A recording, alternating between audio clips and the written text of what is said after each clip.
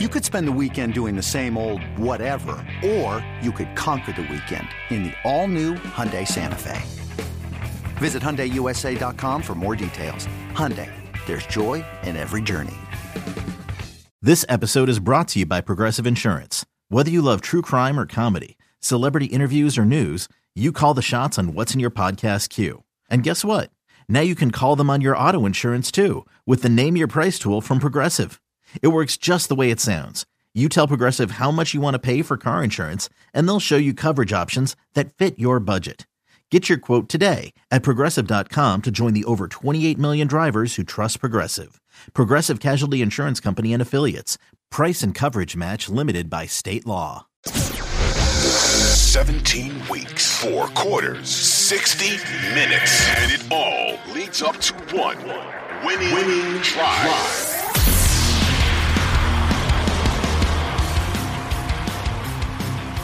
Look, I think all of these teams have something that you have to worry about. Even the Steelers, their ability to commit to the run and actually run the ball successfully, that's something that probably does worry you a little bit. I would still probably say that Pittsburgh is their best matchup possibility. Yeah, the run game worries you, but without TJ Watt there, and look, he may try to give it a go if they were to get to the second round. We'll see what happens because it's now or never this time of year. But even still, I would imagine a fully stocked Ravens team would be able to go out there and still take care of the Steelers. But you always worry about that matchup, right? You know, anything can happen when those two teams get together. So I'm not saying that with pure confidence. All these teams are here for a reason, but I do like that matchup. An honorable mention, I'd probably say the Dolphins. You know, I'd still like, if the Dolphins had to come back to Baltimore, I still like the Ravens in that matchup. Now, I don't know if they beat them by 40 again, but I think that they could still go out there and beat the Dolphins, understanding that Mostert and Waddle would probably play in that game. They just lost Van Ginkel. They did sign Justin Houston. But they signed Bruce Irvin too. And Bruce Irvin. Just recently. Right. So even with all of that, I would say if I'm the Ravens, I'd be rooting to get either Pittsburgh or Miami. Yeah, I'm with you on that for every reason that you said about Pittsburgh. I don't think that they're good of a football team. They're very good coached. They're a very good coach team, and you give them that. But even if TJ Watt does come back, you got to assume that he's not going to be 100% if he plays. Look, the Steelers had their guys out there in week 18. And what we learned is that Tyler Huntley had the second longest time in the pocket in that weekend. So I can't imagine what that's going to be like with Lamar Jackson under center and your wide receivers being there. I think that that's a completely different game. And yes, I do think that the run game is potentially an issue there. But again, you had guys like Roquan that didn't play. You had guys like Kyle Hamilton that didn't really necessarily play. So I think that it changes the trajectory of how that goes. I think that the Ravens know what happened the first time that they played, aren't happy about it, and want to change and right the ship. And I think that right now the Steelers are just not better than the Ravens. And I don't think that we'll see 8 drops like we saw in the last game. So there's that. In terms of the worst matchup, obviously the Houston Texans have played much better since their week 1 game against the Ravens. So there is that. But I do think that you already know how I feel. It's more concerning to me about the Browns. They're a division opponent. They have a guy that is up for Defensive Player of the Year in Myles Garrett, who completely wreaked havoc in the second game. The first game, he was relatively quiet. The second game, he was the Tasmanian devil out there for some reason in the second half. Their defense is very good. And yes, while their personnel is their offensive scheme is not to be desired, it's not anything spectacular. The personnel that they have is pretty good, and it helps do that. makes it go. And Joe Flacco being there under center is a much better option than the other two guys that they had back there, and PJ Walker and Dorian Thompson-Robinson. So, and you could throw Deshaun Watson in there. Honestly, he's better than Watson right now. Well, yeah, he is playing better than Watson right now. Now, Joe is going to give you some picks because that's what he's done since he's got back. And you gotta hope that the Ravens would capitalize off of that. But the Browns, to me, because of the division, because of how they've played on defense, to me, I think it's the more concerning of the four that are available playing Wild Card Weekend. And of course, in my brain, I've already assumed that the Browns are going to somehow advance themselves and make themselves here in Baltimore at M&T Bank Stadium in 2 weeks. But any concerns that you have? And look, this is just concerns, not scared, not saying that, this, that, and the third. But you got to be realistic about who could potentially be problematic in terms of matchups. And I think that Cleveland, due to the history and due to the way that they've played, gives the most concern out of the four that we've talked about.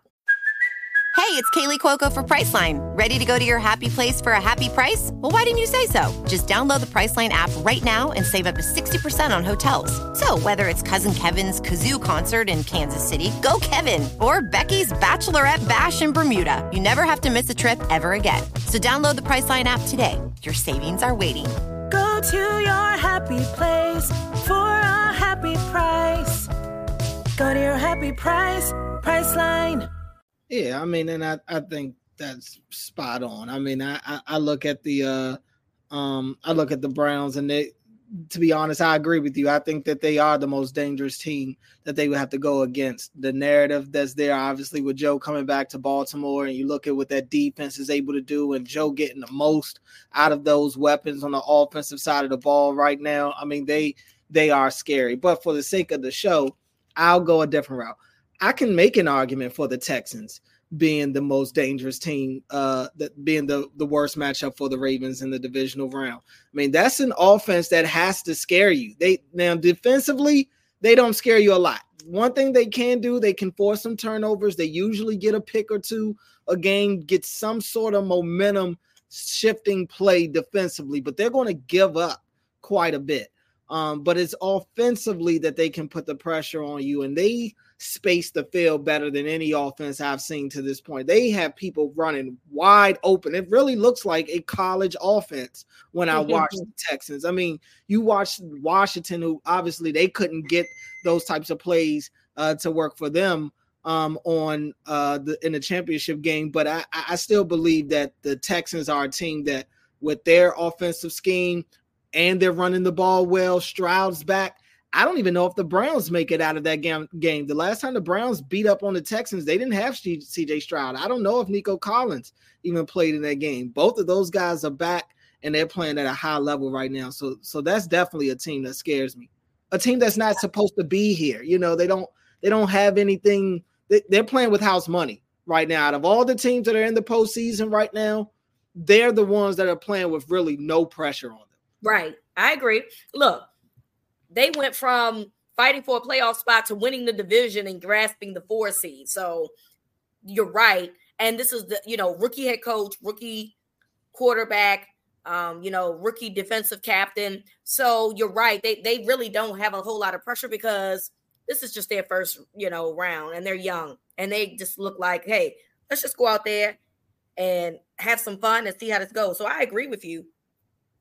My concern for them is their run defense is very, very suspect, the Houston Texans. I mean, I watched Jonathan Taylor put a clinic up on them. And so I think the less possessions that you give the Texans, the better opportunities that you have in terms of in terms of making sure that you also don't turn the ball over as well, obviously, right? No fumbles, no picks. But keeping the possessions away from them then puts them in a position where they are kind of, their backs are against the wall, and you could potentially have CJ Stroud make some mistakes as a result. But ultimately, I do think that they are a team that I think people think, when I say that I think that the Browns are going to advance, that they mean that I'm poo-pooing the Texans, and that's not necessarily true. I think that young teams just have to kind of go through the motions as opposed to teams that are a little bit more seasoned. So that's really my logic behind it. But I think that they're going to be a team that's going to be a problem, for years to come. And who knows, they really could make the upset and win against Cleveland. I just don't love their run defense. That's my only problem, which in my opinion is beneficial for the Ravens, who like to run the football. So for sure. I mean, Cleveland's without question, Cleveland's the team that scares you the most. I mean, they're the ones them and Miami are probably the two teams that are misseeded right now. When you look at the seeds in the playoffs, it's amazing Buffalo somehow ended up getting up to the 2 seed. That's pretty crazy. Yes. Yeah. I mean, the Browns, that's a team that defensively might have one of the best defenses in the league, a top 3 defense in my mind. And offensively, they just are playing with a lot of momentum, a lot of confidence. Joe is just giving them a spark right now that they needed, and they're hitting on big plays down the field in the pass game. They can still run on you. It's all about getting pressure on Flacco, though. If you can get pressure on him, which I think that the Ravens have shown, the fact that they've shown me that they can get to guys like Purdy and Tua, 2 guys who have get all day to throw the ball. They really get to take their time back there. Them showing the ability to put pressure on those types of quarterbacks lets me know that they could get to Joe, and Joe don't want to move. So that would kind of be where you can really force him into making some mistakes.